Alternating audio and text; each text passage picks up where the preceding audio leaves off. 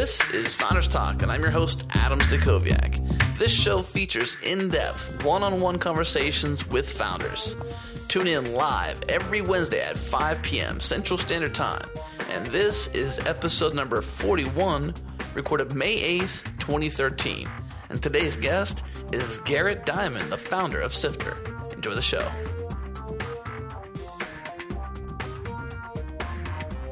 We're back, and today we're joined by Garrett Dimon. Garrett, you're the founder. I mean, you're most known as being the founder of Sifter, and a number of other things. I'm sure you give some really great talks. You've done some really awesome interface design over the last few years, but just kind of getting back into this show.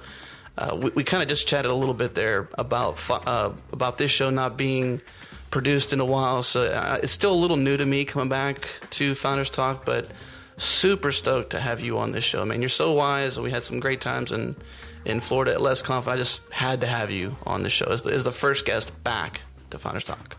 Wow, that's you're setting the bar pretty high there, I think. I don't think so, man. I don't think so. Do you know the influence you have? Are you familiar? If it's there, then I am certainly not that aware of it, I think I don't know. So I guess you're not even new to 5x5. Like, you've been on other shows here at 5x5 a couple times. You've been on 2 different episodes of Quit and even Pipeline about a year ago, right? Yeah. Well, and so Dan's an advisor on Sifter, so Dan's always bugging me to come on and talk about the Sifter story, because he hears all the behind the scenes stuff whenever I'm talking to him, and he's like, you need to come talk about this. And so he's had me on a few times to chat about kind of what's going on and what it's been like. Well, what is it like, I guess? This is a little different start to the show, I guess, considering it's live. So those who are listening live, this is my first time doing a Founders Talk live. If you're listening to this on the podcast feed, you should tune in. We're going to start broadcasting this show live every Wednesday at 5 o'clock Central Standard Time. So that's every Wednesday. This week it's Garrett Dimon, still pinning down the guest for next week, but every week we're to come back here and have a conversation like we're going to have with Garrett. And, Garrett, I'm like I'd mentioned a little bit ago, we met officially at LessConf just recently and had a great time over there. Those guys know how to throw the best. You can bold that and underline it, the best conference ever. But coming back to this show, doing it live, we're going to start doing it live every week. Let's start. Well, I guess what I was trying to say there was, I'm not sure if this is going to be a one-parter or a two-parter, because I got lots of stuff to talk about. And I imagine you got lots of stuff to say. And you even had a chance to give a talk at LessConf. And how unique was it that you gave a talk in your swimming trunks on a beach? It was certainly a little random. I didn't get a whole lot of notice. I think I had about 15 minutes to put some thoughts together, which people said some nice things, but I don't know if it was sympathy or not, because I'm the type of person that really, really likes to prepare. And any presentations I give it in the past, I'll run through them by myself at least 3 or 4 times, like the full presentation, mind you, and that's after hours of crafting slides and all of that. So yeah. It was certainly a little uncomfortable for me.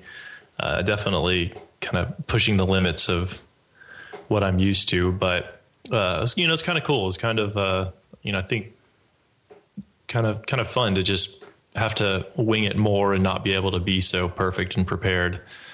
But yeah, that's about it. Well, was that the first time you've ever given a talk without slides? I believe so, as far as I can remember. I think you did a good job. And the topic was pretty much what your book is about too, right? So it was sustaining, starting. It was one of the chapters in the book specifically too, just the idea that, if you want to raise money, cool. But, there's a whole other flip side to that, which is instead of raising money, you can lower your costs, and then you theoretically don't need as much money. Right. And, it's so many people are divided into kind of the, let's go raise money and get real big. And then a lot of other people really passionately, oh no, you should bootstrap. There's so many successful companies and so many unsuccessful companies in either camp. It's really kind of more what fits what you want to do and that kind of thing. And I think the problem is, though, you don't necessarily hear about the bootstrapping side of things as much. And a lot of people, I think, you know, dismiss it for being impractical or unrealistic. And, you know, I feel like more people should consider it, you know, not necessarily everybody should go do it. It's, you know, it's not right for everybody, but I definitely think more people should consider it and look at it as an option instead of just immediately, I need to go raise money or I can't do this. So I guess we're a couple minutes into the show. Normally, and I don't want to assume that everybody knows who you are, even though I know who you are and I've been a fan of yours for a while and love what you've been able to do and all the different topics you've brought to the surface, like bootstrapping and what that means. But before you go too deeply, do the audience a favor, tell everybody who you are. So my name is Garrett Dimon. And it's Dimon, not Dimon or Demon or Dimon. Dimon, yeah. I'm not offended when people don't know how to pronounce it because we always read names. But nonetheless, I figure, you know, helps people if they know.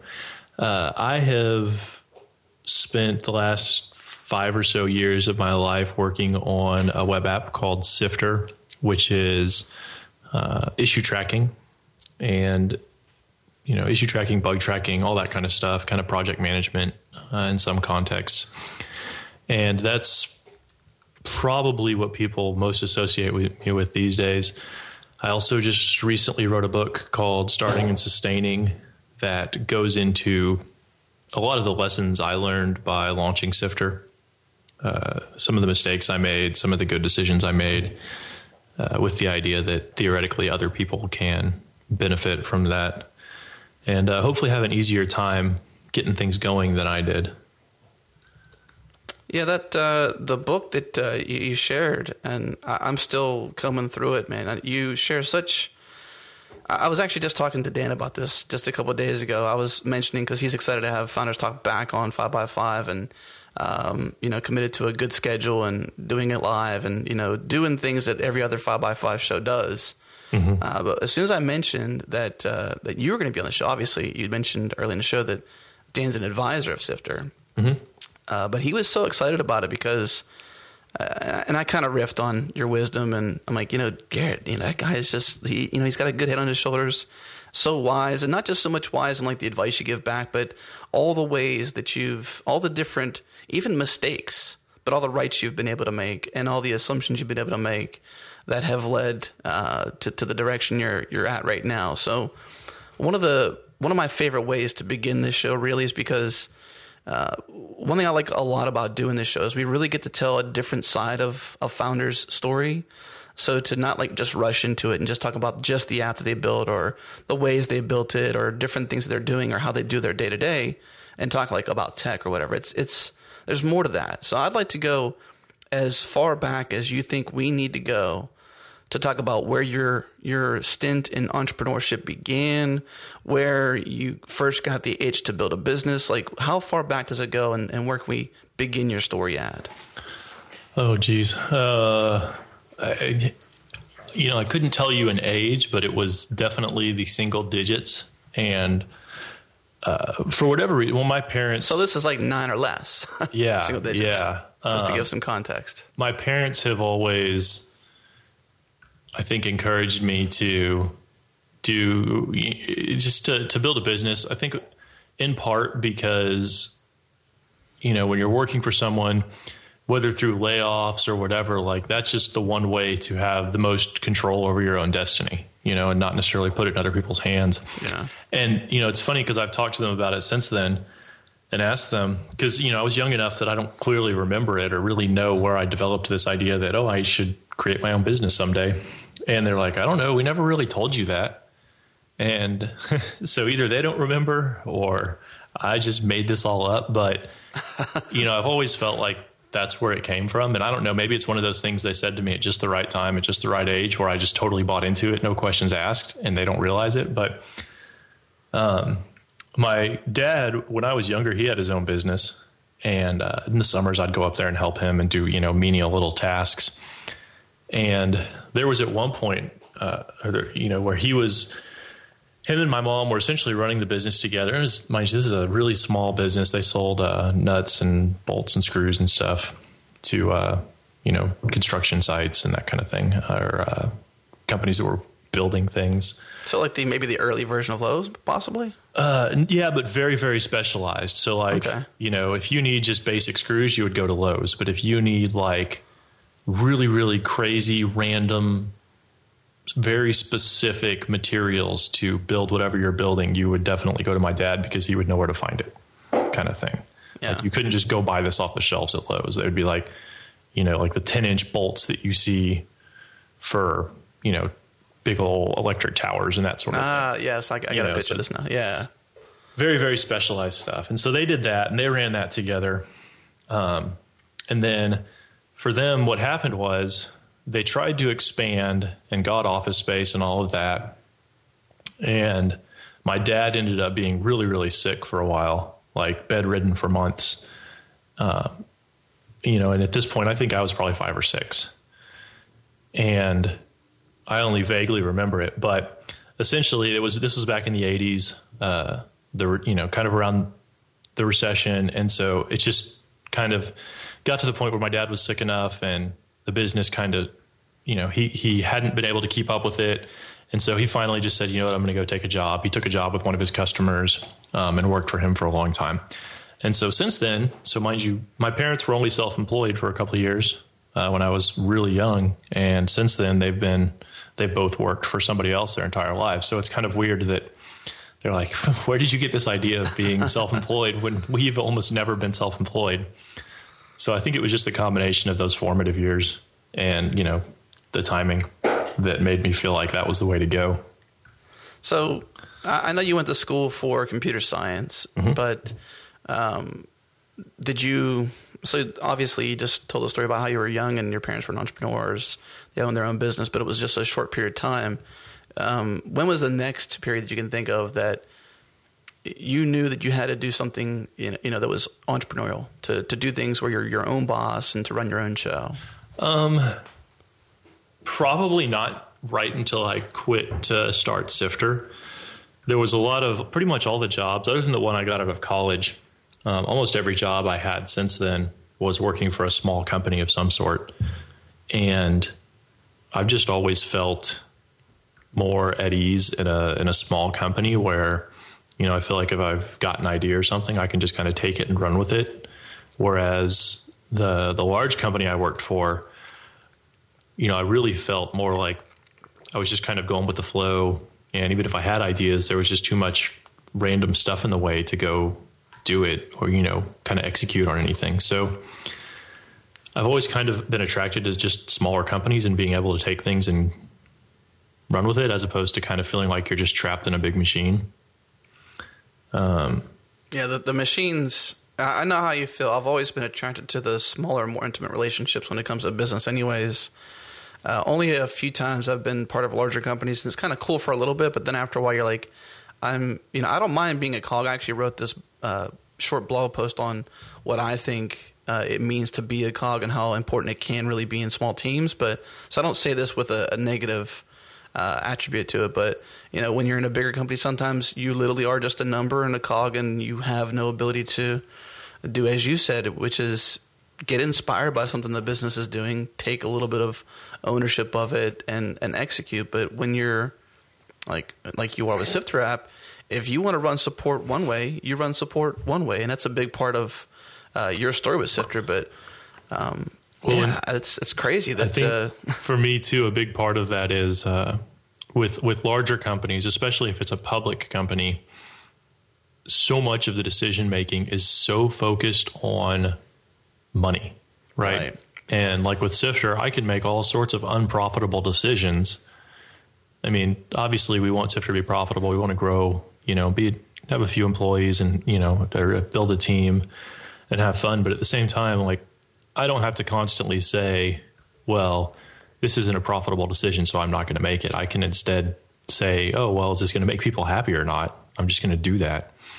And, for better or worse, maybe that's not going to build the world's biggest business. And I'm totally okay with that because, for me, I want to be able to do this forever and have fun with it and, have people enjoy it and that kind of thing. So I think it's liberating to not have to worry about that or not be guided or have your decisions influenced too much by well, how is this going to affect this quarter's earnings? Like, who cares? How is it going Right. to, to me, it's more, is this going to make the people I'm working with, are they going to like it? Are the people who are using Sifter, are they going to like it? Like, those are the questions that, I should be focused on. And I feel like eventually, profit will come out of that if, we keep doing it. And then if so, then we can reapply that back into the business or, charitable work or whatever. I noticed you're pretty active on Kiva too. You've got quite a, well, yeah, it goes a little unnoticed, I'm sure, but I mean, to me, my full-time gig is I'm the product manager at Pure Charity, and, our entire existence is about starting a movement of generosity to help, for lack of better terms, microfinance, adoptions, microfinance, some of the world's needs, both here and abroad. And, probably goes unnoticed for most people that you are such a contributor on Kiva. Yeah, to me, I feel like that's a drop in the bucket compared to what I ultimately hope to do. And I was talking to, that was another really cool thing about LessConf is there were just a lot of people there who were more actively involved in things that matter. Not necessarily let's build a business, but like, let's just drag ourselves around the world and help people. And, to me, that was just really cool. And that's always something I've wanted to do. But at the same time, you're constantly haunted by, okay, well, I've got a family and a child. I need to, take care of them. And so it's this constant struggle between, how do you take care of a family? And then how do you say, oh, money doesn't matter. Let's just, I think it was Bubs. He's like, let's just go to, I don't remember which country exactly he ended up in, but, he's talking about going there to help after the hurricane the tsunami. I feel like ultimately that's what I want to do. Like, I would love for Sifter to just become self-sufficient and have a few people that love working on it and, free me up to go do nothing but travel and help other people. Like, that would just be awesome. Yeah. You mentioned Bubs, and what I like about that decision he made, I think what was most impactful to me, at least, was that he kind of did it by accident. And it was such a crux in his story. It's such a pivotal moment in his story too, right? Like, giving, I mean, we all say give back, people helping people, all these different things. But, and I think even the startup culture has this notion of, if you want to get ahead, help somebody else. It's biblical. It's spoken in everyday culture today, but it's such a, you're definitely right, man. Like, to be able to just give back. And you mentioned, like, from the big corporate standpoint, not always be focused on how is that going to impact this quarter's earnings, or what are the shareholders going to think? Are they going to be upset with me with this decision? It's like you have the opportunity to I guess experiment a little bit with not just your business but with life. Yeah. Well, like, even for me to continue doing support from a cash flow standpoint and me spending time on things is probably a terrible decision. And if we were funded and we had a board of advisors or something, they'd be like, you need to quit doing support right now. And you spend a lot of your time in support. Right? Like a good port. Well, I don't mean to just inject that, but from what I understand is that you've even made decisions in your business on how much time it takes to do support, but it's a big component of the way you run Sifter. Yeah, definitely. Like, to me, it's support. I use the word support. Most of our stuff is more feature requests. So it's more conversations with customers and understanding how they use Sifter or how they want to use Sifter. But it's more interrupt. The biggest challenge with support is just that it's interrupt driven. So, I can be in the middle of something and I'll pretty much always drop everything and answer support emails, respond to, it's just me. And I respond to something like 90% of them within usually half an hour. Our support tool only measures under an hour. So they always seem under an hour, but it's really more probably under half an hour. Yeah. And to me, as soon as I do that, then they go, oh, wow, this person really cares. And it almost inevitably turns into a conversation about their ideas or, how Sifter can help them, or if it can't help them. A lot of times I'll even just flat out end up recommending a different tool simply based on what they're telling me. They're like, oh, I don't want to turn you away, but this other tool is actually probably a better fit for what you're looking for. And, just things like that, again, probably not something that, a lot of businesses would do, but to me, it doesn't really matter if they use Sifter or they use some other tool, as long as they find what they're looking for, and that sort of thing. I don't know. Again, just bad business decisions, but things that, make me feel better about what we're doing, because I don't want people to be unhappy and miserable with Sifter. Well, I think that, I like on your support page, I was really surprised, I guess, not surprised, but a happy surprise, I suppose, to see that the language you use. So I'm going to read this verbatim if you don't mind. But so if somebody goes, anywhere in your app, you're pointing to this particular page. If somebody has a question, they go here to get an answer. And on that page, they're greeted with this message. It says, "Hi, I'm Garrett. I'll be handling your support request today. I'm also the founder, designer, and developer, so basically you wear all hats. So I can help you with anything. I just wanted to let you know that your email will be going straight to the top." I just thought that copy was playful, but yet it definitely came from you, the top. Mm-hmm. And then inside that form, I was like, this is super neat, man. Inside that form is a checkbox that says, "This is an emergency!" ! And then in parentheses, you say, "This will get us out of bed in the middle of the night." So it's like these subtle ways of saying you're really important. You're talking to the person that can help you make sure that whatever your concerns are can be handled. I just love the way that you handled the language on that page. It's really neat. So the truth is, the emergency button these days is irrelevant, because even if somebody doesn't check that box, they're going to get the exact same response. At most, the emergency checkbox just kind of helps me understand their state of mind a little better. So will it really get you out of bed, though, even though it's not an emergency? So, and this is much to many of the other founders I talk to, who I consider kind of friends and informal advisors, dog me about this, but I will, unless I'm just had a really long day and I'm exhausted and the support request seems like it's not even, like the person who's asking doesn't care about response time at all, I'll pretty much get out of bed in the middle of the night no matter what.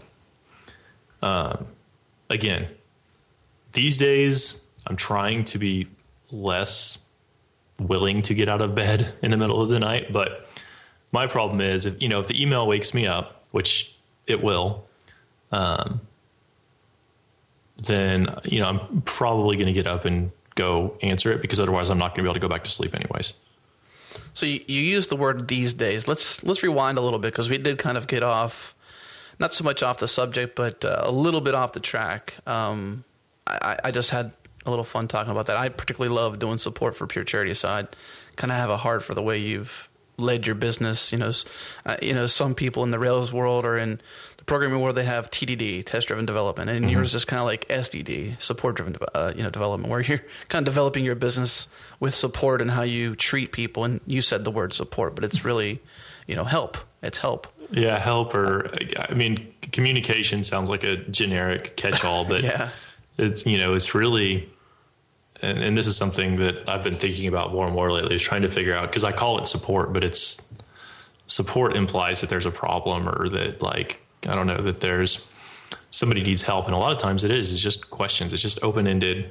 Hey, What do you think about? And now, a lot of customers too, since they know how open I am to kind of talk about ideas and that kind of thing, they do just throw ideas at me, with no expectations or whatever. And they'll talk to me about all sorts of things. And, that to me has just been really, really awesome. I don't know. For me, I kind of I felt the same way about the word support, that it just kind of implied something that wasn't exactly true, where you do go there and you can get support, but that's not maybe why you go there. It's more like you desire help. You have questions. So I always like the word or the phrase "help center" or something like to that degree. I like that. Yeah. To me, support, but see, the thing is, this kind of goes into maybe some things you specialize in as well. But if you've read the book "Don't Make Me Think" and you're somebody who's in the user experience space, and you're designing for experiences, and you've read that book or other books that maybe even mention this, that there's certain trigger words that a user or a visitor to your site will see that makes them take certain actions. So support, and that word is definitely one of them. Help center, maybe. Feedback is one, though if you talk to Sarah Hatter, she doesn't really care for the word feedback. Nice little shout out to previous guest on the Founders this show, Founders Talk. So but let's go back in time a little bit, because you'd mentioned that your parents started their business. They only did it for a little bit. This was, the single digit years of your life. And it wasn't really until just before you started Sifter that you got the bug of being an entrepreneur and doing that. Can we rewind to what was going on then? What was happening in your life that made you take this shift and start Sifter? So it was a bunch of things. Like I said, I'd always known I wanted to be self-employed and start a business. I just never knew when, what, or how.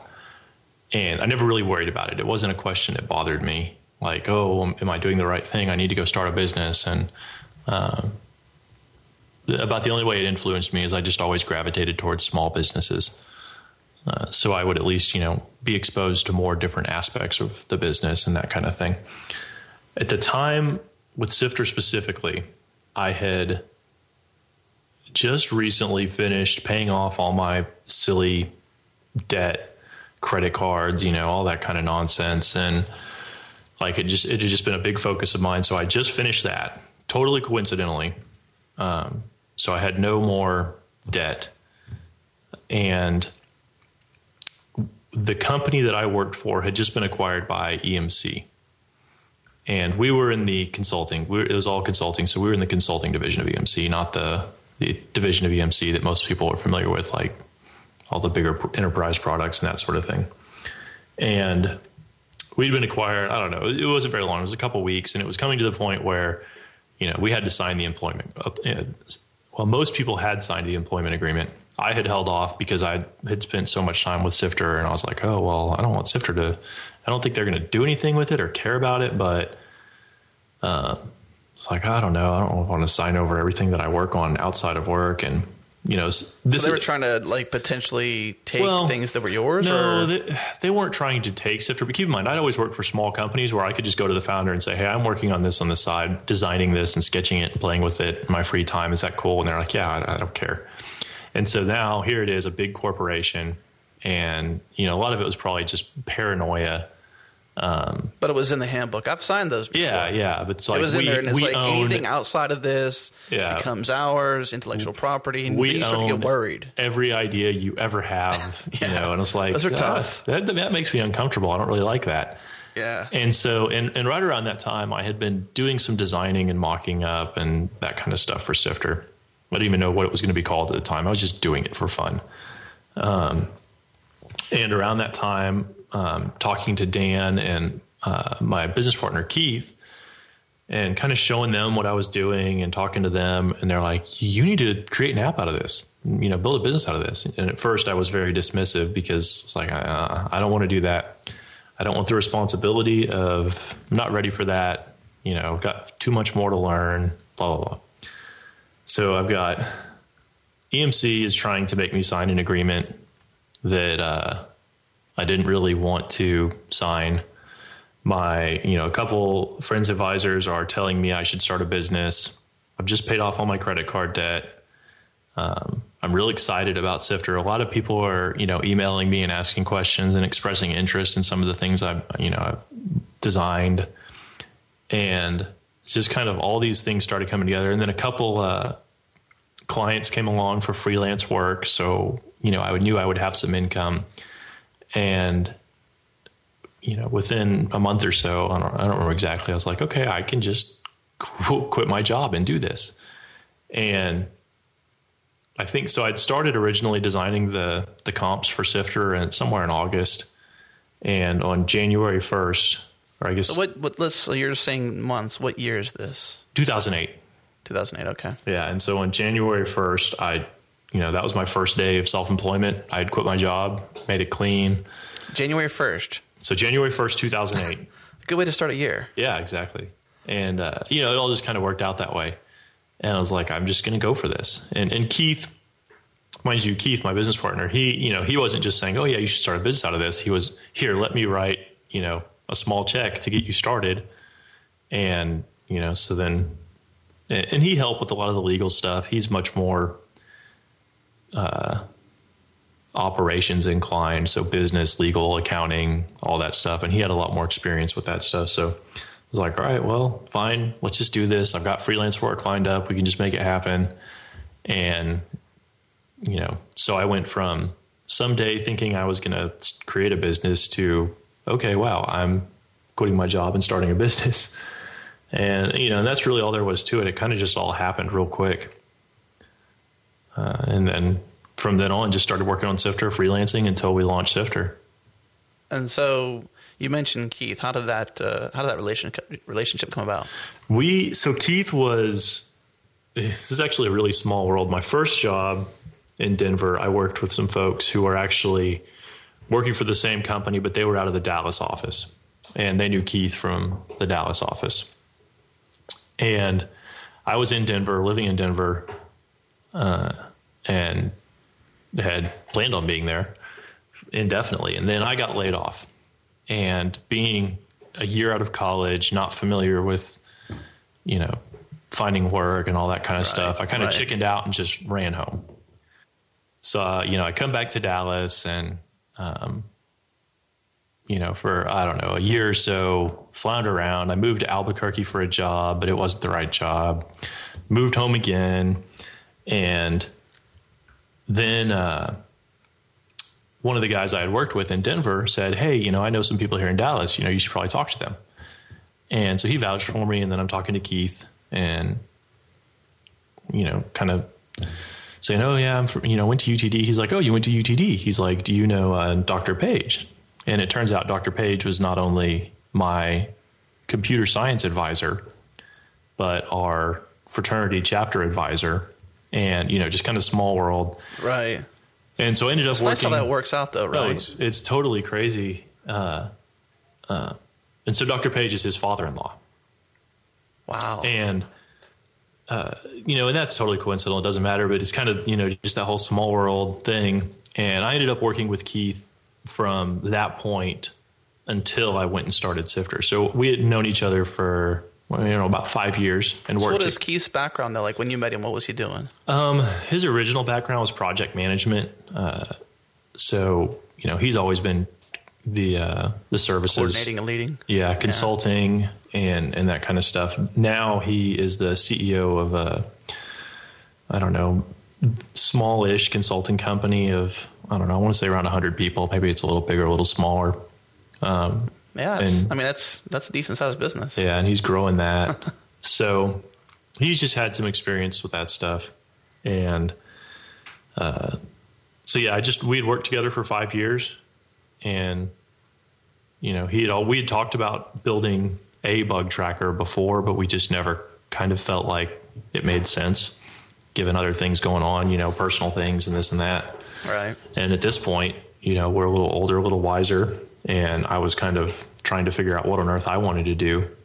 And that, he was there with the support and the check, and I said, okay, let's do it. And that's how things got going. So I'm just trying to think of like maybe the next steps here, which is like, why, not so much why bug tracking, but like why bug tracking? Like what got you into that space that you were like, yes, this is, you'd gone from, you'd mentioned how you'd moved around quite a bit, hadn't quite caught your groove yet. And then somehow this was the magic ticket for you, or somehow this was what you could put your heart into.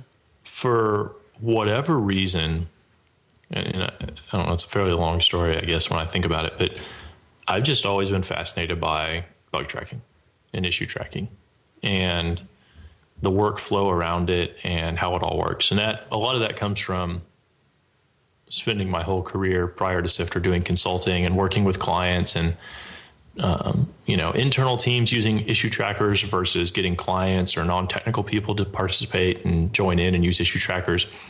It was just frustrating, I guess. It was challenging.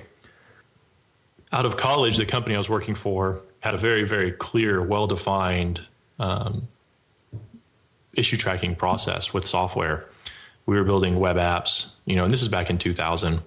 And with really strict code freezes and all this kind of stuff to do very formal issue tracking. So as soon as I was out of college, I was dropped right into, a really, really detailed, well thought out issue tracking process. And after that,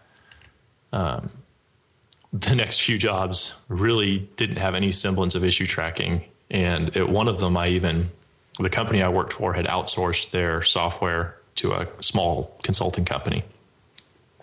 And I emailed that consulting company. I said, hey, I'm testing the software and I'm, found a couple of bugs. Can you send me a URL so I can go log these and then you can fix them? And they go, well, no, we don't have a bug tracker. They go, we can, we'll email you something here in a bit. So they emailed me and they emailed me a PDF and they said, print this out and fax it to us. And, there's a lot of bug trackers that are difficult to use, but to me, that was kind of just, wow, like how can a company create software and not have some sort of bug tracker?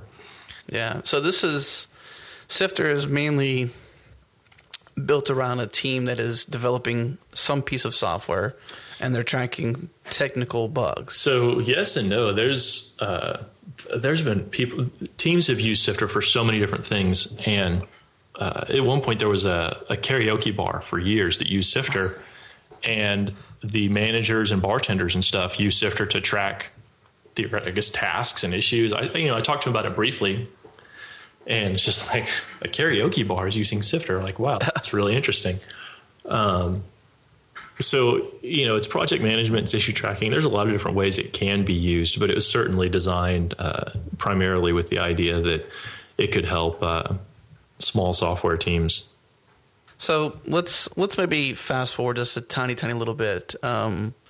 You wrote this book, Starting and Sustaining, and I can only imagine this is the story, because I am reading it. I'm not haven't read the whole thing yet, so I'm chapter by chapter I'm attacking it. But I can only imagine it's stories of you dragging your knuckles, getting them bloody, figuring out how things work, good decisions, bad decisions, and all the in-betweens. But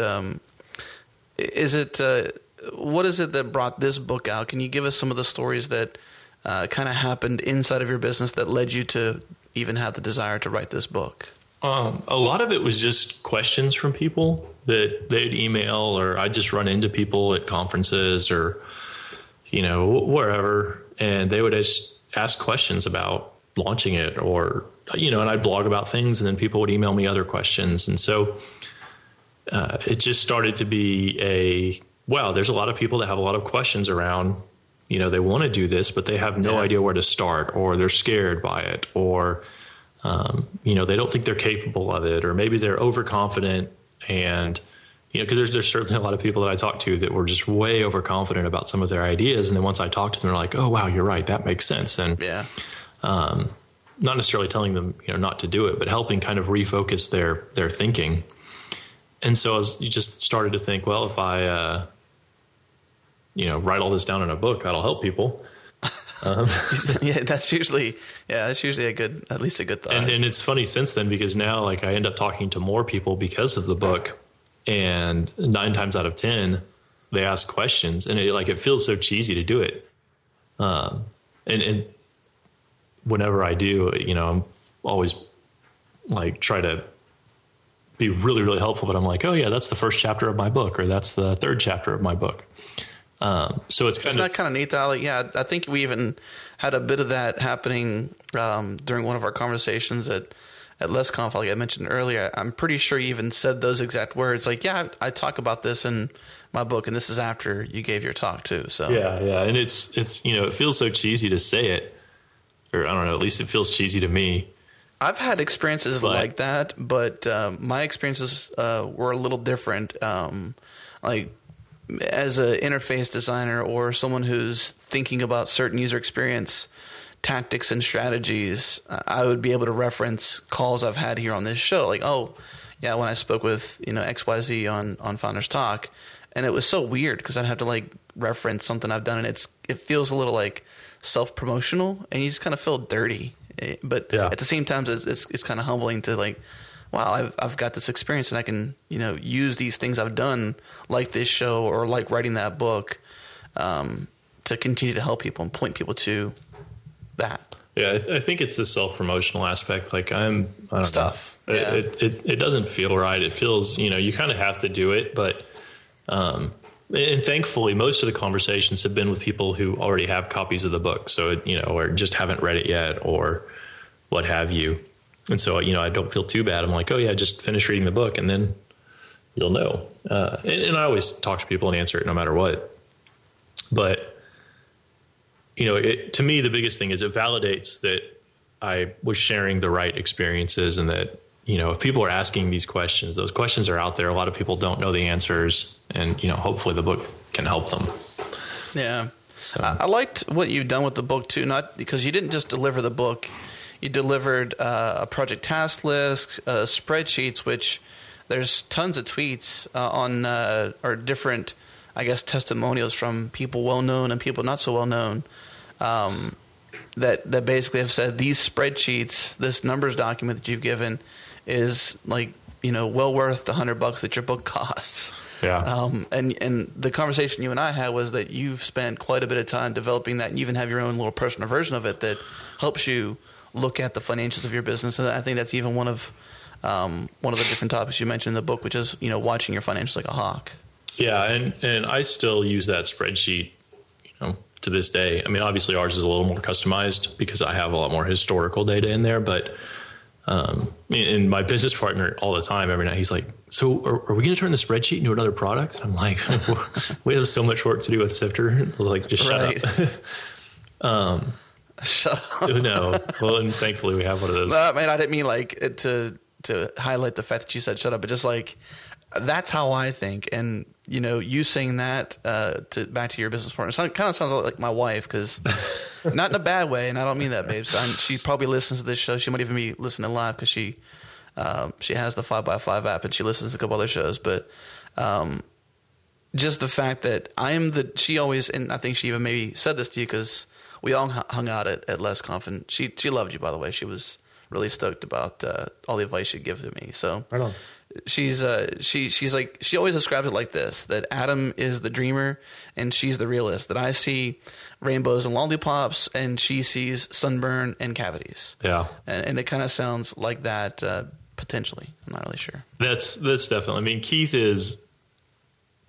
is for better or worse, he's a true capitalist, a business guy.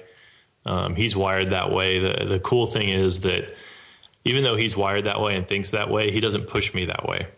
And so, it works great in that he's constantly thinking about those things. But as soon as I push back, he understands and he gets it and, totally respects it. So it I works. have to agree, though. That was the first thought I had whenever I was checking it out. And especially just hearing the praise and mentions of how valuable that spreadsheet is and what it does and how it calculates all these different metrics of numbers and helps you keep an eye on what's going on. The first thought I was thinking was, when do you turn into a product? But you kind of bundled it in temporarily to see. And in a case, this is kind of like maybe even testing the market, because if you're getting a ton of good feedback from bundling it with your book, it might even be a good gauge of should we or shouldn't we? Maybe. For me, the thing is, I'm just not passionate about that spreadsheet outside of what it helps me do. The fact that it works. Yeah. And I don't think you could ever get me to be motivated enough to launch a spreadsheet application, especially when, the existing thing does 80% of the work as it is. So, it's not something I really want to get into or play with. Keith is fascinated by it because it's, business information. And so he definitely enjoys that and likes that. But I don't see it being something that I ever want to mess with. Just because we're mentioning the book, you're also, I guess we should talk about this part of your history as well, because I think it's actually the part where I first got introduced to you. I didn't know you before through Sifter. I knew you kind of before that, but at the same time, I didn't even know you. I just kind of been a long time fan of the work you've done. So you've been in like information architecture, quantifiable data, UI kind of guy. But I thought it was kind of neat that on Dribble, when we're talking about this book, that you gave away the payment processing chapter. And I thought it was kind of neat how you gave it away on Dribble through a screenshot of, what you'd kind of set up. It's just really unique the way you think about things. And I just thought that was pretty neat how you gave that chapter away. Well, that chapter was the chapter that, without a doubt, took the most time to build, write, organize, and kind of have others review it to make sure it was accurate. And I feel like that's one of those things that even before I wrote the chapter, I was like, oh yeah, I've got my head wrapped around payment processing. I get it. But during writing that, I was talking to a lot of people who are deep in payment processing. And, I realized just how much I didn't know and just how subtle some of the differences are, but how important they could be to a business trying to figure out, what they're doing and, which way to go and what do I choose? And I don't want to make a mistake, because that's also something where if you make the wrong decision, it can really affect you down the road. Yeah. For a lot of different reasons, depending on your business model and that sort of thing. So it was just something that I thought, you know what, this is one of those things that just needs to be out there so people can read it. And, I probably honestly need to do a better job of promoting it and sharing it with people. But, it was just more of a whimsical, let's get this out there so people can at least have this part and kind of go from there. Yeah, I'd let me see if I can find my note on this, because I did want to bring that. No, I didn't leave any notes for that. I was just thinking about how, I think it was how you mentioned in a talk you gave that you wish you'd have done it a little differently, the way you integrated payment processing, that you would have probably I can't recall the exact verbatim, so please help me out if you know what I'm thinking of. But in the talk you'd mentioned, had you known what you'd known, you'd have probably just gone the right way versus not doing payment processing the way you really launched when you first launched Sifter. Do you recall that? It's not ringing any bells, but I mean, there's aspects. When we launched, there really weren't a lot of options out there. Braintree was it. Yeah, Braintree was about the only game in town. Yeah, for people in our situation, and even Braintree was still very young at that point. And so I ended up having to write all of our billing logic myself. So that was it. Yeah, you built your own versus using something that was already out there. Yep, all those details about. You don't realize how complex payment processing is until you kind of have to dig in. Probably like a lot of things. And these days, between Braintree and Stripe and Spreedly and Chargeify and Recurly and all these options, you can have incredibly complex billing systems set up in a fraction of the time it took me to build Sifters. Now you end up paying a little bit for it, but yeah, because they're going to charge a percentage and but a per transaction fee. When you're getting started, and honestly, probably even when you're pretty far into it, like, depending on your business needs and that kind of thing, if you need it and it makes sense, it's worth it. Yeah. You're paying a small fee for something that you're getting great benefit from. But, I don't regret it. Like, I think that I learned a lot and it was really useful knowledge and experience. But if there's any knowledge and experience I wish I didn't have or need, it was certainly that payment processing stuff. I would have much rather just hooked up to Stripe and been done with it. Well, I think it comes down to, what do you focus on early? Because maybe you can even talk to some of the earliest challenges that you had building Sifter, because there's got to be interface challenges, there's got to be technological challenges. And from what I understand about your history, even though you got a CS degree, your main background wasn't really in programming. It was more on the front end side of things, how to design it, how to lay it out, how to architect it, user flows, user experience. It wasn't really on the back end side. So you've got all these other challenges that you can choose to pick, and building your own billing system doesn't seem to be the one that you probably really want to focus on building, right? It's building your product, and that's just a component of it, right? Yeah, absolutely. The billing is a necessary evil, but when you're Yes. getting started, and like I said, especially now with all the great tools out there, that's the last thing you want to be worrying about or bogging yourself down in. And there's just so many other things you need to be talking to customers and kind of doing all that and focusing more on product that once you start getting bogged down in that stuff. Like for us, it took me probably a couple of weeks worth of effort to build our billing system and really work out all the kinks. And then down the road, it took me another couple of weeks when I had to refactor and reorganize a lot of it all. Simply because, we need to improve it because I had built a really basic system originally. And so, and mind you, that's building it, that's writing specs and testing it. Taking people's money was one area where I didn't want to have any bugs or issues. And so, it was a big distraction when I could have been spending time, on much more important things that customers were looking for, because no customer's ever going to email you and go, hey, I really wish you'd make your billing, your payment processing better. It's just, nobody's ever going to ask for that. Well, maybe if it completely sucks and it fails and it doesn't work, they'll ask. But, as long as it works for the most part, nobody's ever going to really even notice or care. So I mentioned kind of just briefly, but can we talk about some of the most, the biggest challenges you faced in the first year to 2 years of starting Sifter? The biggest challenges? Like the biggest challenges you overcame, like aside from this one here where you mentioned building your own billing system and then that choice there, but what were some of the biggest hurdles you faced starting an app? Because you wrote the book Starting and Sustaining, and you've got some history and you've got some knowledge and wisdom to share there, but what went into that book that kind of came from the challenges you faced and getting over those challenges? Oh, geez, that's so long ago now. Because you're 5 years in, right? I mean, yeah. So that kind of is a little early, but I think, when people listen to this show, the early parts of it is of a founder's, I guess, blossoming for their app is some of the most challenging pieces. And I recall just when we talked that you'd mentioned some challenges you got over, and I'm just curious about about some of those. There's a couple.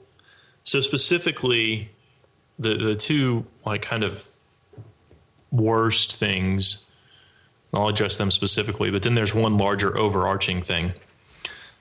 The overarching thing is just self-inflicted disappointment.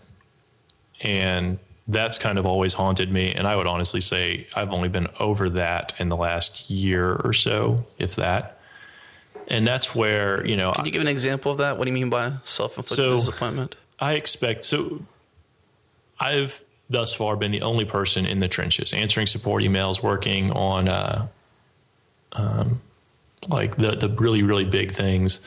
I've had some help, and every day that's getting a little better as we have a few more specialists we can reach out to and have on retainer that help out. But I had expected by now that we would at least have, 3 people where it's me and then 2 other people who are way smarter than me. And we would all be working together full time to, improve Sifter. And that's not the case. We have a bunch of people part-time, not even part-time, part-time. And, part-time. and that helps. But, it's not where I had always envisioned Sifter would be. So for the longest time, I was like, oh, wow, Sifter's not a failure, but, it's just disappointing. And so that constantly just kind of haunted me until I realized, you know what? I've never been happier. I've never liked what I'm doing more. How is that a failure? Just because I don't have all the help that I thought I'd have. And that was just kind of this totally self-inflicted. And once I kind of straightened that out, then, that was a lot better. But well, you could be your worst enemy sometimes. Oh, yeah. People on the outside will see this perfect little world you're living in, like, oh, Sifter's front page looks great. I love your sign-up process. Man, that support is so quick. Or look at these FAQs. They're just beautiful. I mean, you've answered all the necessary questions. It's so easy to get into your app. Logging in makes sense. I mean, all these things totally, fit and work great. But on the other side, here's you, and you're like, man, I see all the blemishes. Nothing but wrong. Yeah. So that's definitely the case. That said, do you think everybody else has that problem too? Do you think it's probably just not you? I think it's something that, when you're that close to something, you just, of course, you see everything that you have vision. And I think it was Joe Stump had a graph somewhere once, and it was just a straight line. And it had, here's where your app is. And it's the notch is like 10% down the line. And it shows, here's where your vision for the app is. And it's like all the way at the far right side of this line, And so the difference is you see that 100% line, the very, very end. And then you're comparing that to that 10% mark and so you just see a 90% gap. Whereas every other person in the world doesn't see much past that 10%. Even the most visionary people who are trying to think about your product, and most people aren't because they've got their own things to worry about, they don't see past the 10%. So they see it and they go, this helps me do things. It helps me get my work done. That's good enough. But no founder's vision or plans stop at that 10%. So we just see the gap. We don't see where we're at now. And, it's just a constant ongoing struggle. And, it's not easy to kind of come to grips with and accept, but it's certainly something that, once you do kind of get over that hump, it really, really helps. So it doesn't sound like it's a problem now, or it's becoming less of a problem because you have kind of come to grips with it. What is it that changed in your mind? Well, one is just unsustainable to constantly worry about it. And two, a lot of that has to do with the other folks that are helping now, to be able to have a front end developer and back end developers and sysadmin who thankfully are all very much more knowledgeable about their domains than I am. And to see the kind of awesome things they can do in a fraction of the time it would take me to do the same thing, because I'd have to learn how to do it, has really helped me feel like we're making progress. So these days I focus less on, we're still so far short of where I want to be, but every day we're making progress, and just chipping away at it. And that's really helped. And the other part is just simply realizing if I'm constantly disappointed, like that doesn't really help us get anywhere. Like I just need to focus on, let's make progress. Let's keep moving. And, anything more than that doesn't really matter. So you mentioned two specifics, and one was this. What's the other? Well, no, there are two specific events that are probably the lowest points. The first one wasn't all that big of a deal. It was just more of a kind of just a crappy event. And that was just dealing with fraud. And so one day I was looking at our transaction logs, that somebody had charged or had entered many failed transactions, which, now in hindsight, we should have been checking for that, but it's probably not worth it. What had happened was somebody who had a bunch of stolen credit card numbers and was using Sifter's credit card form to validate if those cards were still active. And long story short, it cost us $200 in transaction fees. And, I let it eat me up for like 2 weeks because, being a fairly new business owner and, oh my God, fraud, that's terrible. This guy's breaking the law. I'm dealing with a criminal, and just, it was weird for me. And so I did a terrible job of, it bothered me. It ate me up. At one point I was at one of my really good friend's weddings, and I thought I'd had all the problems solved, and, a whole bunch of alerts start flowing across my phone. Like, I was like, oh great. Here it goes again. And it ruined that night for me. Here I am at one of my good friend's wedding. All of our friends are there, and it just trashed my night. I let it trash my night, and I didn't need to. And so that kind of the next day I was like, what did I do? Well, this has been eating me up, and it just really dragged me down for a couple of weeks. Finally, we sorted it all out. Everything was fine. And in hindsight, it was such a trivial, stupid thing to worry about because, basically it's like, okay, well, $200 down the drain and a whole bunch of wasted development time when I could have just not worried about it and just kind of done what I needed to stop him from doing it, and it would have been fine. So that wasn't as big of a deal. The second one was much worse. And that was, we at the time had been talking about upgrading our environment. We were still running Sifter, the application server, the web server, database, background processing. Everything was on one virtual machine. Yes. And which, talking to other founders, a lot of people have done that. That's not an uncommon thing. It's not to say it's a good thing, but plenty of very successful companies started that way. And we, at the time, we're just talking about it, and we were talking about it a little too late. And so one day thinking, oh, well, I'll buy us some time while we're sorting all this out, and I'll just upgrade our virtual machine. It takes a little bit of downtime to resize it, and we're back up and all that. So I upgraded our virtual machine, and, it wasn't working out. And so I was like, all right, well, I just need to resize it. Long story short, resized it. We ended up losing in the resize about, I don't know, I think like 8 hours of data. I forget the exact number. Thankfully, this was 8 hours, sounds more dramatic than it is, but it wasn't during peak hours. So it wasn't that much data, and we didn't have that many customers affected at the time. But nonetheless, like the sinking feeling of, holy shit, I just deleted customer data. Yeah, well, that's a bad one. I deleted the data, but what I just did has permanently erased this data. So I immediately go to our backups. And at the time, and again, backups, we had nightly backups. We were always just thinking, disaster recovery, not really thinking, stupid mistake recovery. And so the backups weren't as robust. We recovered a few hours of the data, but not all of it. And again, thankfully, ultimately it was probably like 100 issues that got lost versus, and we have historically like millions. So, it wasn't a huge deal, but it definitely wasn't, wasn't a very good feeling. But, we gave a bunch of refunds for customers and that kind of thing, lost some money on it.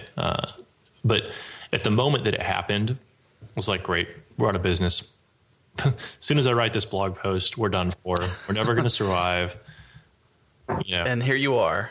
And, you have, so down, just felt so incredibly, just purely awful about what had happened.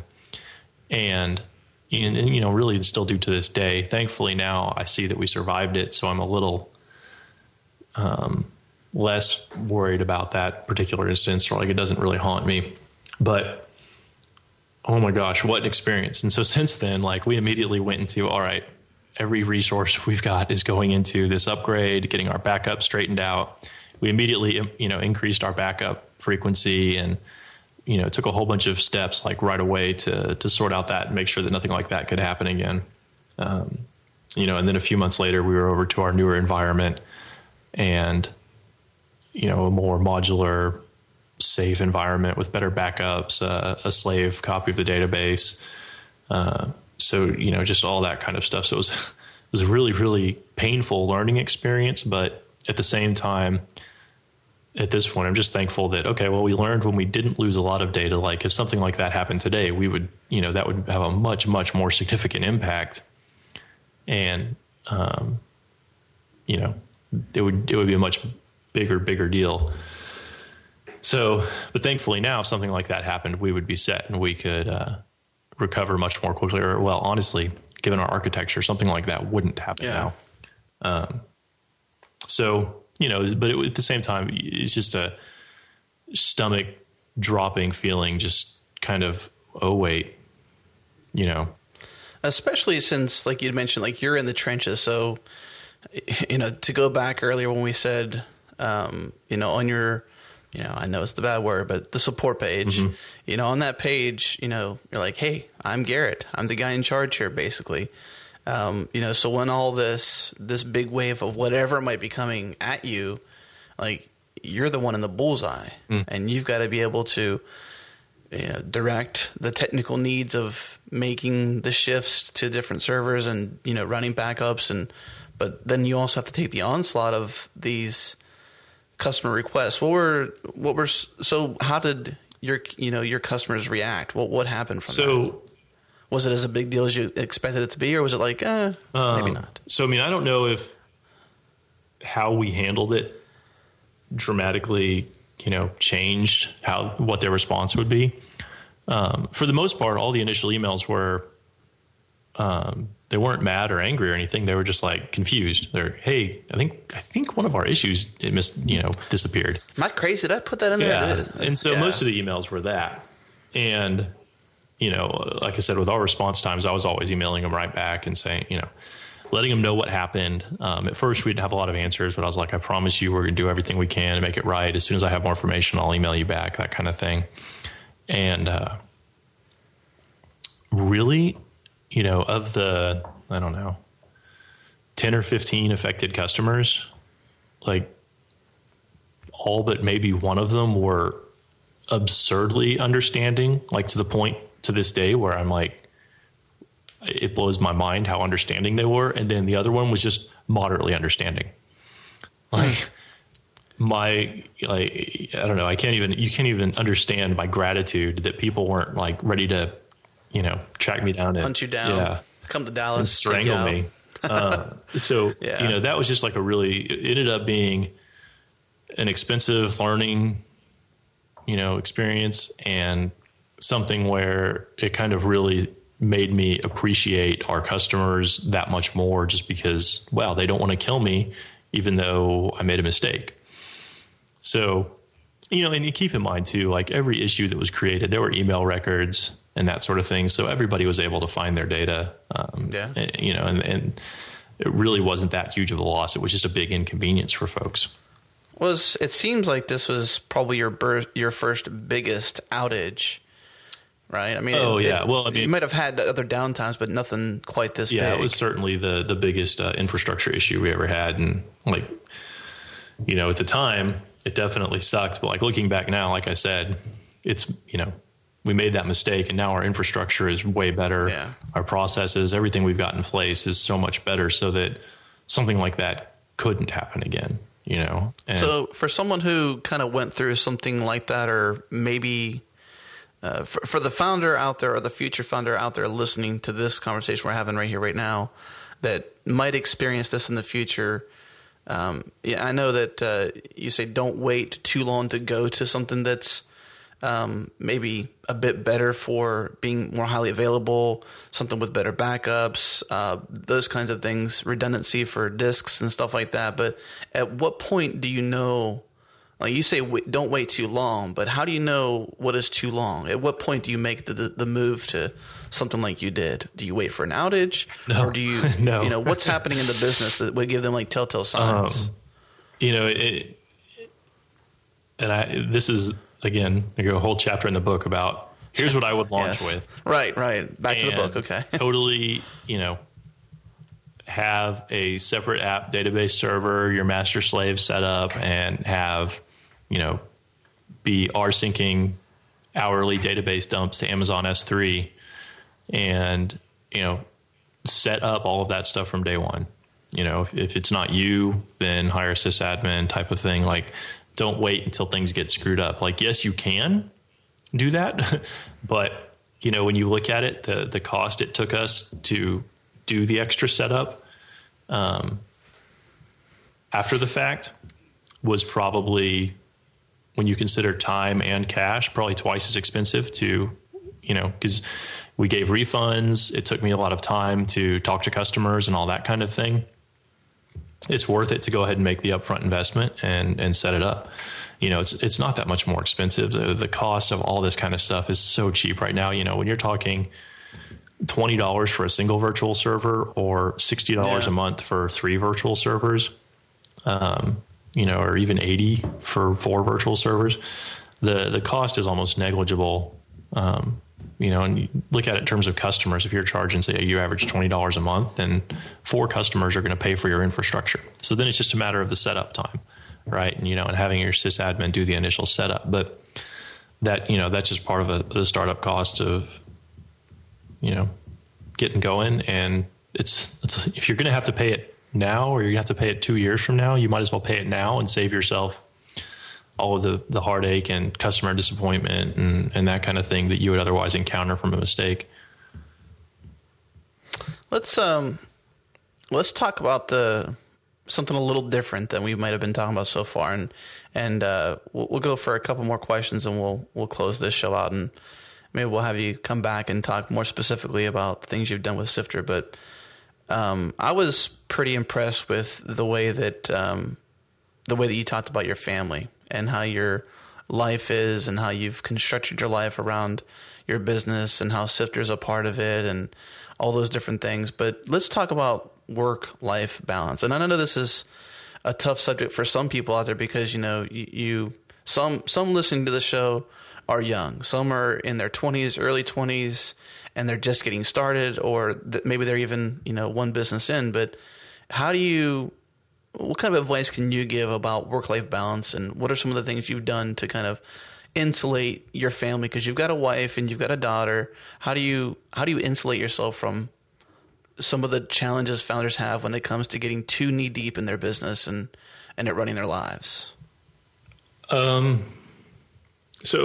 I don't have any specific things. I don't think. I feel like for me, so keep in mind too that my family has kind of grown hand in hand with Sifter.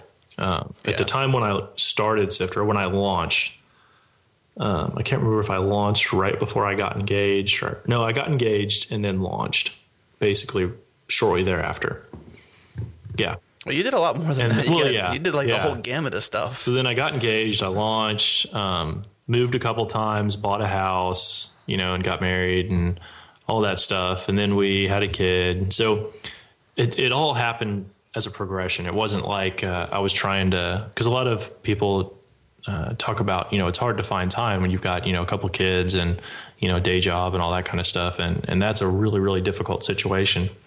I think it's possible, but I think you really, really have to want it and be willing to make some sacrifices that honestly, I don't know if I had been in that situation, if I would have been willing to make those sacrifices. But now, thankfully, through most of the more challenging parts, or where I was kind of learning to, how to work within my business and how it fits into the larger relationship, because it's a huge part of me. It gets a lot of my attention, and I don't know, anything that's going to wake you up in the middle of the night and you're going to pay attention to is, you kind of have to admit that that's a pretty significant thing.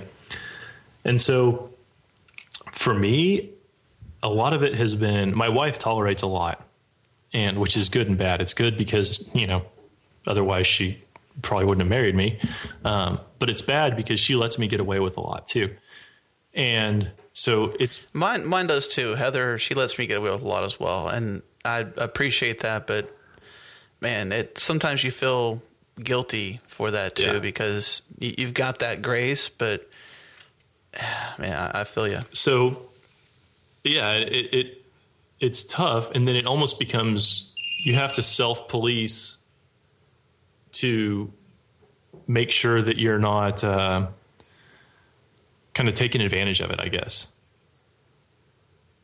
And so what I've started to do, and I don't know, I've been doing this my daughter's now 2. So for about the last year, I've kind of just embraced it, totally embraced it. I work from home. My wife and daughter are home pretty much all day. They go run errands and stuff, but they're both here. So I'll take breaks sometimes, or just get up and get out of the office. But also, too, my daughter now, she's old enough to open the door and walk in. And, how a 2-year-old daughter is very, very talented at being really, really adorable. And, yes. You can't just be like, oh, well, get out of here. I've got to work. And so now I finally until she does it 10 times in a row, then I'm real tolerant. And if she comes in here, unless I'm in the middle of a phone call or something, then I'll just stop what I'm doing and, go hang out with her for 5 or 10 minutes. So, all day long, she kind of helps police me and keep me from, working too much and that sort of thing. And kind of, it's not chaos. That's probably a little too extreme, but I kind of just embrace the randomness of the days now, to where, sometimes it may be I only get 4 or 5 hours in during the day, and then I need to work at night after she goes to bed. And to me, it totally doesn't matter. As long as I'm getting work done, I don't even care if I work 2 hours a day. If I'm being really, really productive and I'm getting things done, then, that's what matters. So if I have to stop in the middle of the day, I just do that now. And I don't think I probably would have taken that approach if I didn't have her coming in here and, being cute and being like, "Oh, daddy, please stop working," or whatever. Then, I'd probably just work too much, but it almost helps. Well, how did she come to this agreement? That's the part I wouldn't really even call it agreement. I just kind of settled into it. I was like, I can lock her out of my office. I can get office space, or, just a variety of things like away, that. Right. You have a commute, be away, not be involved. It's like, none of that sounds appealing. So it was like, I want to work from home. I want to be here. I want to be around, especially, like I said, she's 2. I've worked from home, right, every day of that. And so, I don't miss any special moments. Even if at worst case, my wife and her are out in the backyard and my wife runs in and gets me and says, "Oh my gosh, come look," and to me, that's just kind of part of the deal. And that's part of the upside. And so there's, it's a blessing and a curse. Sometimes it's really hard to get work done, but it's still rewarding. And to me, my biggest kind of commitment I made to myself before starting Sifter was, I want to start a company, but I'm not going to start a company if it means I'm going to put the rest of my life on hold. Because as much as I care about what I do every day, right, and want to, do something I care about, I don't want to do that. Like, that still should ultimately be subservient to, living. And that's all much easier said than done. But I think doing that, and because otherwise, Lord knows, I probably would have told my wife, "Oh, sorry, it's going to be 2 more years before you get a ring." Then who knows how things would have gone. I'd probably still be single. You can't delay that. I didn't want to delay it. And so, I think just accepting that and just being like, this doesn't need to be my wife doesn't need to revolve around the business. It's like, I need to just let those things happen at the rate at which they happen, and the business will adjust. The business will get by. If not, then I should probably be doing something else. And, it's a constant set of trade-offs one way or the other, and it just kind of works out. And I think too, a lot of it is having a very understanding wife. Like, a lot of times too, she's disappointed, and Lord knows that, the amount of success, financial success I had when she started dating me versus when she married me were very, very far apart. But, it's just kind of one of those things, and you just learn to adapt and go with it. At it happens at other conferences too, but I do recall you talking about this, and I don't recall if during your talk you gave exact numbers on what your income was, but I know that in your book you talk about expect to take a pay cut. Mm-hmm. Sometimes people don't really think that I'm going to start a business, I'm going to be rich. That's usually that's sometimes the thought. Like, let me do this so that I can, become loaded. But in fact, and I think you even outline this either in your book or in I'm trying to recall what the talk was. I think it was the talk that kind of bled into the book, right? It was bootstrapping a software product. That kind of bled into what the book became, right? And then that's right? Yep, totally. Yeah, okay, just making sure I didn't assume that. But, like, it took you – I remember seeing the graph in that talk where you kind of ticked the very distinct areas at which you made back or started to make what you had made before or came close to making before you started Sifter. So before, you were making a lot more money, but when you started Sifter, you obviously had to have a founder salary, which is a lot less than what most people make at a full-time job. Yeah. So when I quit my job, my tax return, and again, I quit and like started my new job on January, so it kind of worked out nicely. My tax return for the last year of working for somebody else, I don't remember exactly. I want to say somewhere like $83,000 for the year. And, that's pre-tax. And then the tax return for the first year of self-employment was, I want to say 31,000 or something like that. And while we could have we could have given me a raise and got me back up to that 80,000 range earlier than we did. I have only, and I guess technically too, that was how much I made, but my salary was higher. I'd gotten a raise. So I think my salary was like 90 something at that point when I quit. And I've only just now started paying myself that again this year, I think. I don't remember when we worked it all out. And we could have paid me that a long time ago, but we just made the decision to keep reinvesting all of our profit into the business and didn't really want to, I didn't need the money or want the money, I guess, because we live pretty frugally. So, it bought us some flexibility. So instead of having to give myself a raise and race back to making what I used to make, we were able to just put that money back into the business and keep building it and reinvesting. And so now finally I'm back there. So it took me about 5 years, and mind you, if you consider the raises I would have made in those 5 years, I'm still underpaid. So, that's you just now finally made it back to the amount you made 5 years ago prior to, which isn't, don't take my laughter as like a negative. It's just, or even, criticism since I don't want to be like that whatsoever, but it's kind of funny though that some people start a business and they think that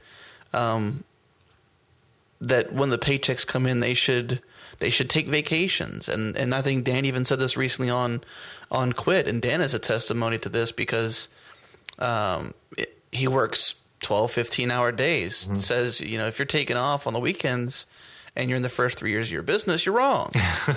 Like he says that. I mean, that's the truth. Yeah. But some people, and that's why I wanted to ask you about the work-life balance piece, because, and you mentioned that your wife is pretty flexible with it. It has only been in the last month that I've stopped working significant hours on the weekends. Now, that's not to say I worked every weekend, but it was more frequent for me to work than it was for me to take time off. Now that's finally changed, and I'm kind of forcing myself to take weekends. And, I'll get up and work like an hour on like a Saturday and Sunday morning, kind of check on things, make sure everything's running smoothly, answer emails, that kind of thing, just to stay ahead of the curve. Otherwise, Monday would be impossible. Yeah. But usually my wife and daughter aren't even awake by then. So I'm not wasting any of their time by doing that. So it's, you just kind of, it's a constant curve. You just adjust and kind of find the balance and all of that. But yeah, the first few years definitely are not carefree, and the money, I'm sure plenty of businesses blew up overnight and immediately started just making more money than they knew what to do with. But I think that's probably the exception rather than the rule.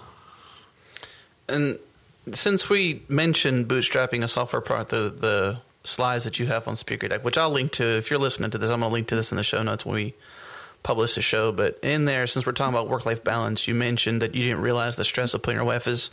Did we talk about some of that in there? Or is there more that you can share around just that bad decision that you said that you made? Yeah, I mean, well, I don't know that I have any like tangible examples, but I think because she was so graceful about it the whole time and tolerated a lot, it never really clicked just how tolerant she was being. Like, hey, it's the weekend, the weather's nice out, let's go hang out with our friends at the lake. It's like, I gotta work, and just constantly things like that where, she'd want to go do something. I'd be like, all right, have fun. I've got to get this done this weekend. And so a lot of that, and, here and there, that's not a big deal, but over a year or two, that starts to add up. And, the fact that she put up with that and understood that, I guess I shouldn't even say understood. I don't know that she ever understood it. She just respected it. That, because you're doing what you got to do. Yeah. I mean, at the end of the day, and I know it's not like the man saying, "Oh, I'm doing what I got to do, babe." It's not like that. It's just like you got this responsibility. You have to take care of it, and you got to do that for the first number of years, especially the first 2 to 3 years, because if, like you'd mentioned, you're the one in the trenches. It's your name on the help center support area. It's you who's getting the phone calls when the servers melt. You've got to take care of it. Yeah. Well, and it's never really been like, oh, I've got to do this work. Because, none of it was ever, there's probably been 3 or 4 times in all of Sifter where it actually has been, a true time issue. Like, when we deleted the data and, a few other times where it was outages or some other technical problem where it truly was time sensitive. And if 4 times in 5 years that, I told her that, and it was absolutely definitively there was nothing I could do unless I just said, hey, screw all of our customers, I'm going to go goof off. But other than that, it was always just, I've got to hit this deadline. I've been working on this for a month. I need to ship it.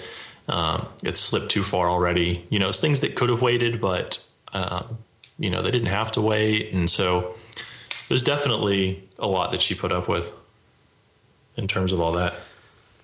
So since we're talking about family, maybe even the backyard, doing a little cookout, serious question here. What advice would you give someone who is thinking about building a pool?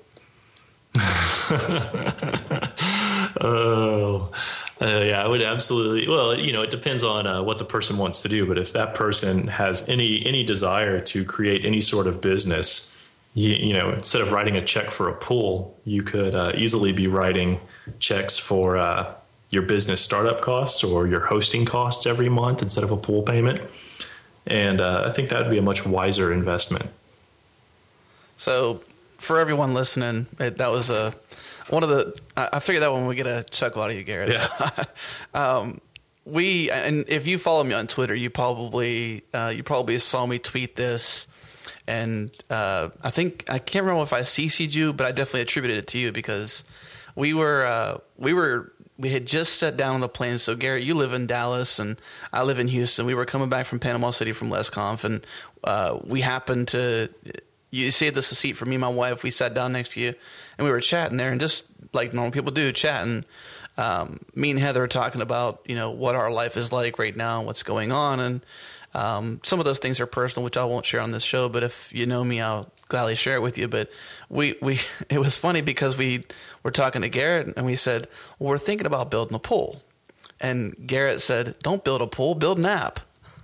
And considering we just came back from LesConf, I thought it was just a priceless response. And again, when I mentioned that I was going to have you on this very first Founders Talk back in live, I was like, Garrett's so wise, and that was an extension of the wisdom that I attribute to you. So that was a really good, witty response, but at the same time, a very good response. See, to me, it doesn't seem like wisdom so much. It's just the obvious solution of the obvious, right? Hey, look, we're gonna go spend a whole bunch of money.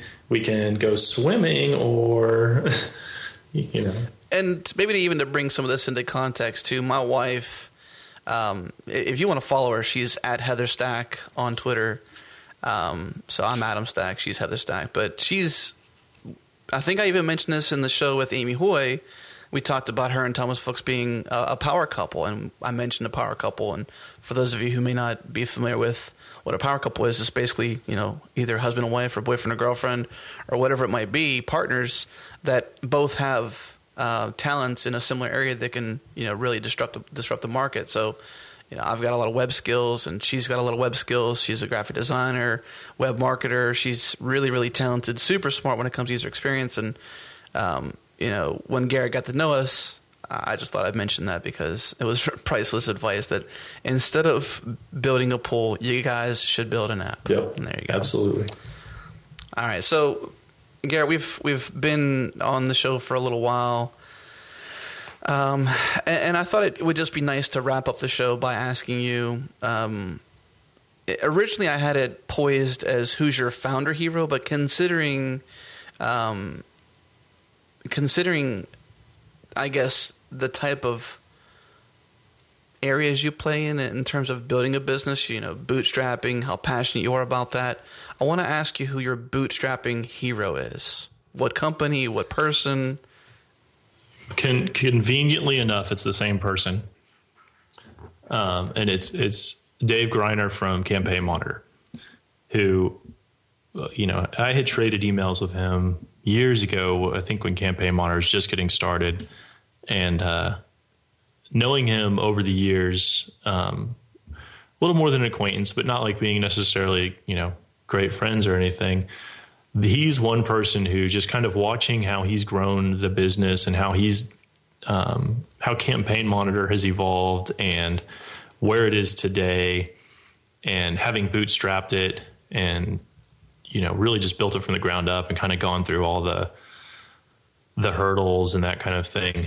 And sharing some stories with him too. And one time, just being, I don't even remember where, in a country with really, really atrocious internet connection at a very, very critical moment, for Campaign Monitor servers, and fighting through that and just things like that, I just think it's awesome what they've been able to build, and what Campaign Monitor has done in terms of like the resources they've given back to the community, the Email Standards Project, and some of those things that, he's just an all around good guy.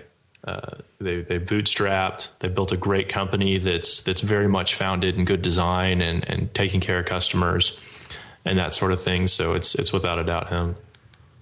So that I was not surprised, but hearing you say that, I totally agree, because I know that, and I don't think Dan even cares about this, but I know on 5x5, MailChimp has been a huge sponsor for 5x5, but Dan never really plays favorites when it comes to sponsors. But Campaign Monitor is definitely a company I even look up to, and I really thrilled that you had said that, because they're such an awesome company. I think, too, the other thing for me is the fact that most companies that have had that level of success have branched out into other products. Yeah. And while Campaign Monitor has certainly expanded their capabilities, they have stayed true, and it's still just Campaign Monitor. Yeah, they've practiced the mantra of fix and refine what's on the cart versus build new stuff. Yeah, and that's definitely the philosophy I've had for Sifter. I mean, it's not to say that we wouldn't ever build another product, but I think there's just so much that I want to do with Sifter that it would definitely take a lot of just the right timing and kind of perfect stars aligning for us to kind of go there with another product, because just feel like there's so much unfinished work for us. And so to me, that's just really cool to be able to do that, and having built that and not, to have the discipline and the focus to just stick with that one product through thick and thin and, keep growing it like that is awesome. So I know I emailed you about this before, and even before the call, I said I probably want to ask you this question, but it doesn't have to be super secret. But is there anything that's like fresh and new, like past couple weeks, something that you recently announced that those who are listening to this show and totally inspired by what you've done and they want to get into Sifter, what is it that's been recently going on for Sifter that it would be great to announce here on the show today? Oh, geez. There's so much going on. A lot of it. Should we go to your changelog? I was pretty surprised to see that you actually have a changelog. Yeah, we've got that. So far, most of the stuff that's going live isn't anything really dramatic or huge. A lot of it's more infrastructure related.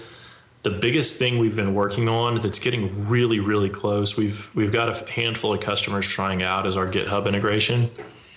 So, when you're filling in your commit message, you can close your issue right there. You don't have to go log into Sifter and do that.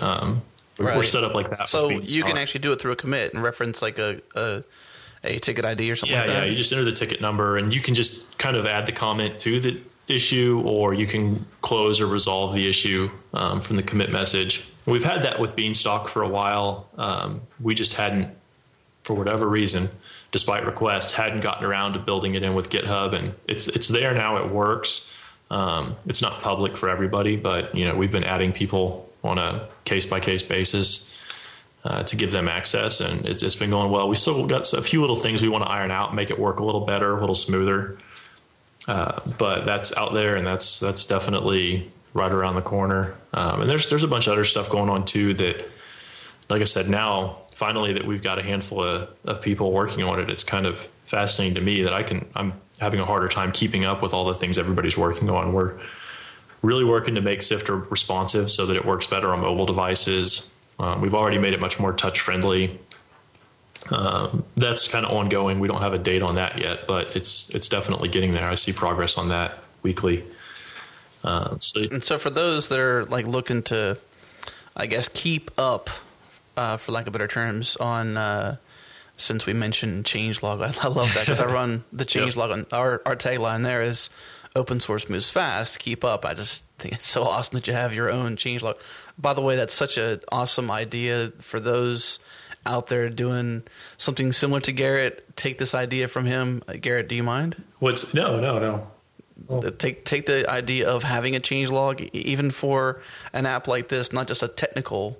But I loved it because you're like, small changes to this, minor tweaks to that. By the way, we've added this, and it's like a good place where if you're using Sifter, it's a good place to go and catch up to what's going on. But if they're not following that, where can they follow you, Sifter, what you're doing? If they want to learn more about you, learn more about Sifter, where do you point people to? Twitter, Garrett Dimon, Sifter app, and same on app.net, although I'm still not quite as good about posting there. I'm trying to get better about that. Yeah. And those are probably the two main places. Not as much Twitter lately. I actually removed Twitter from my phone. Although Sifter, if you tweet Sifter, although I probably shouldn't tell people that because then if they want it. But I still follow Sifter. All the Sifter stuff is on my phone for Twitter, but my personal stuff, I don't use Twitter on the phone anymore. I don't have any social apps at all on my phone. Wow. I finally just bit the bullet and got rid of them. I still check it on the desktop, but that helps me stay. Again, it's like the time I'm with my family, I don't even want that temptation. So, if there's an emergency with Sifter, I'll still get it and I can still do Sifter stuff. But, I'm not going to be with my family and be like, hey, I'm going to go browse Sifter stuff like that. So it helps to do that. And that way, I can still check up with it, keep up with it when I'm at my computer. But that way that stuff doesn't interrupt or waste family time. That's pretty courageous, man. I mean, I guess not so courageous. I mean, you still have email, but just to step away from I guess, the constant connection of social, which is really tough. Well, the other thing I did, which has been really helpful, is Sifter support requests they make a different alert sound on my phone than regular emails do. So, if I get an email alert and it's just the regular sound, then I'll generally, if I'm not at my desk, I'll ignore it. But if I get an email alert that's coming through Sifter or any of the related Sifter stuff, and it's much more pressing, it pretty much grabs my attention and I go to that. So like just little things like that have helped me keep my phone more low key, because I've always got my phone with me in case anything's wrong with Sifter and I need to deal with it. So it's been a matter of how do I do that, but at the same time not let all of that kind of stuff constantly interrupt family time. I think I might possibly, I have a little less courage than you do. I might possibly try this, maybe at least for a couple days, because I've noticed recently, and this might extend the outro of this show a little bit, but that's okay.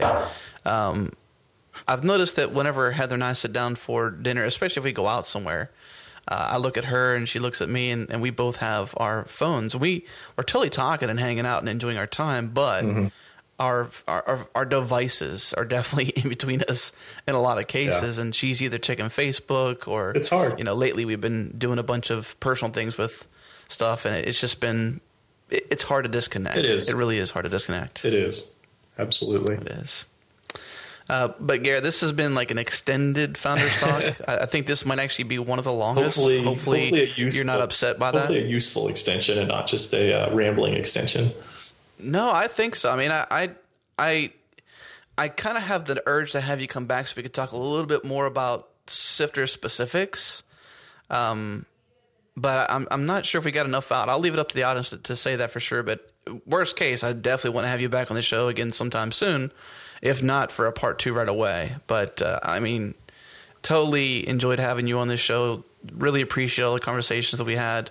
Well, less confident even this conversation here in front of those that are listening live and those that are listening on the podcast. But anything else you want to mention before we close? No, just thanks for having me. It's nice to get to chat.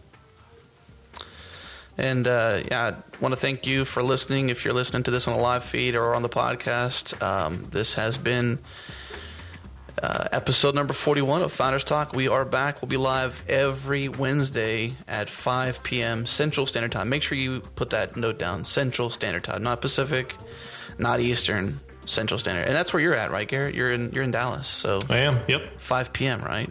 Yep. Every Wednesday live. Thanks for listening.